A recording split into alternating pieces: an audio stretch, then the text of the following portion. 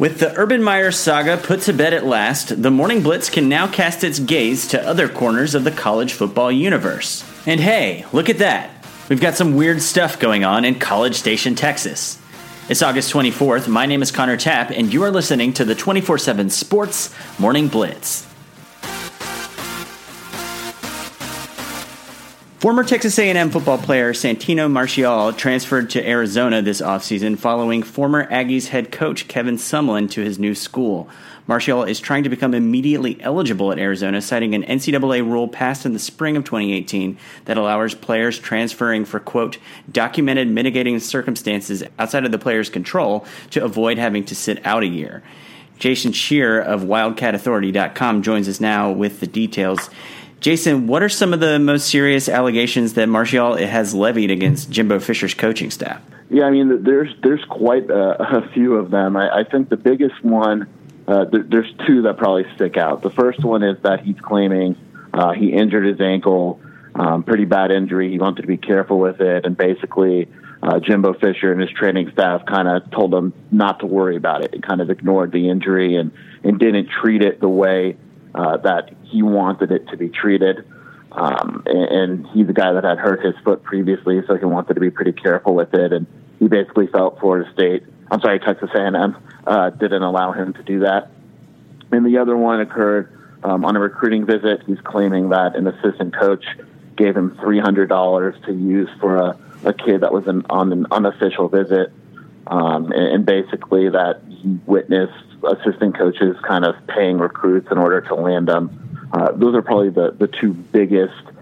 There's some other minor things, but those are probably the two that kind of catch people's eyes. I know we're in the early days of not only this NCAA rule existing, but also the development of this story. That said, do you have any feel early on here for how strong Marchiol's case might be for actually getting this waived? I think he's going to wind up being eligible. I really do. I think that the Ole Miss rule basically is what I call it, because that's where it all started, and Shea Patterson eligible at Michigan and all that. I think that Arizona feels that he'll eventually be eligible. They don't have an answer yet. Obviously, they'd like one before the season opener, but I think that he feels that he put a strong case, and it's basically the reason why the rule was invented. And so, he's been practicing in practice with the second string linebackers, and if they felt he wasn't going to play, I don't think that he would be that high up on the fall camp depth chart. So the general feeling is that he'll be eligible, but you don't know for sure. Some people are kind of wondering if this rule has accidentally created an open season for players who wanted to transfer, being given an incentive to turn state's witness and get cleared right away, when we know there's probably tons of NCAA violations going on anywhere. Do you think that that's a legitimate concern? And I guess if so, is it necessarily a bad thing even?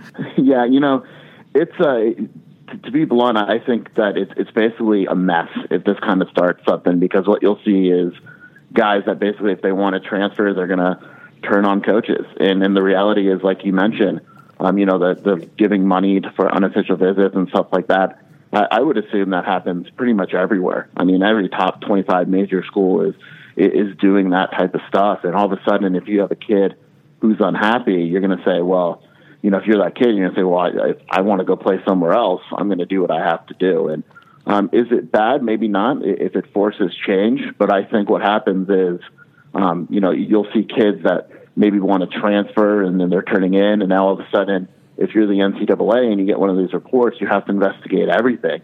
And if it kind of landslides from there, all of a sudden you have a bunch of schools being investigated and a bunch of disgruntled kids kind of making their case and turning on their school, basically.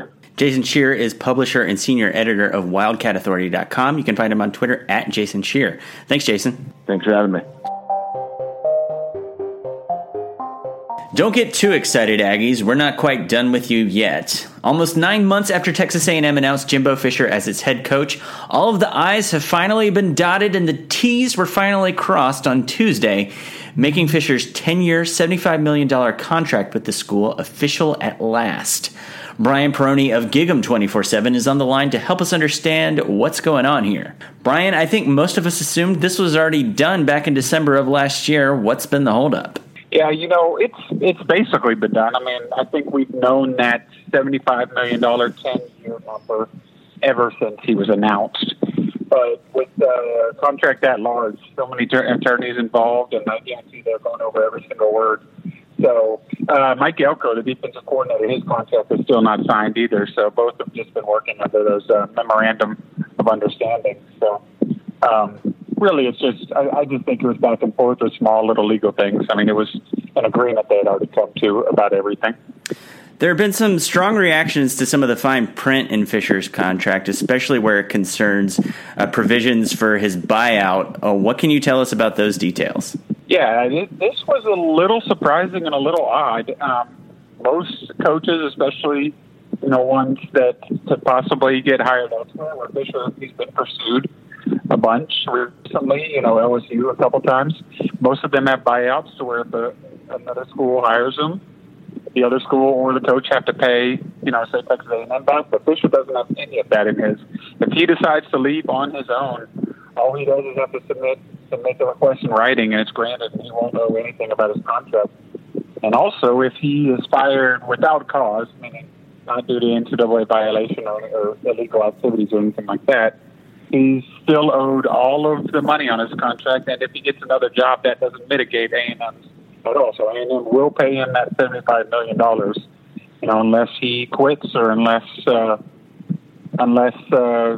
somehow he does something illegal or against NCAA rules. Do you have any note? I know Fisher was somebody that they really targeted and really wanted to make sure they got, but even in that context, it seems so heavily in favor of the coach. Do you have any idea what their thought process might have been in having a contract that so heavily favors one party that notably isn't them? Yeah, well, Fisher was. He wasn't just like a target or a main target of theirs. He was the only target that A&M went after. It became pretty clear early in the season that Kevin Sumlin wouldn't be back. And, negotiations, talks at least started after that, pretty early in the season. And they wanted Fisher, and Fisher knew how much they wanted him. So I think pretty much we've heard that basically he got everything he asked for. You ask for the moon, and he got it. A&M didn't want to risk not landing a big name coach whenever, fans were excited about that and expecting a big guy. So I think they just gave in to all the demands, because they wanted him in College Station. And he had turned down LSU a couple times previously, and other schools had come calling, so I think they were worried about that. Brian Perroni covers football recruiting for 24/7 Sports and Texas A&M for Gig'em 24/7. You can find him on Twitter at Perroni247. Thanks, Brian. I appreciate you having me on. The Morning Blitz is a daily podcast, so we'll be back in your feed on Monday morning breaking down the biggest college football stories of the day in a tidy 10 to 15-minute package. You can subscribe to The Morning Blitz on Apple Podcasts, Spotify, Stitcher, or wherever you get your podcasts.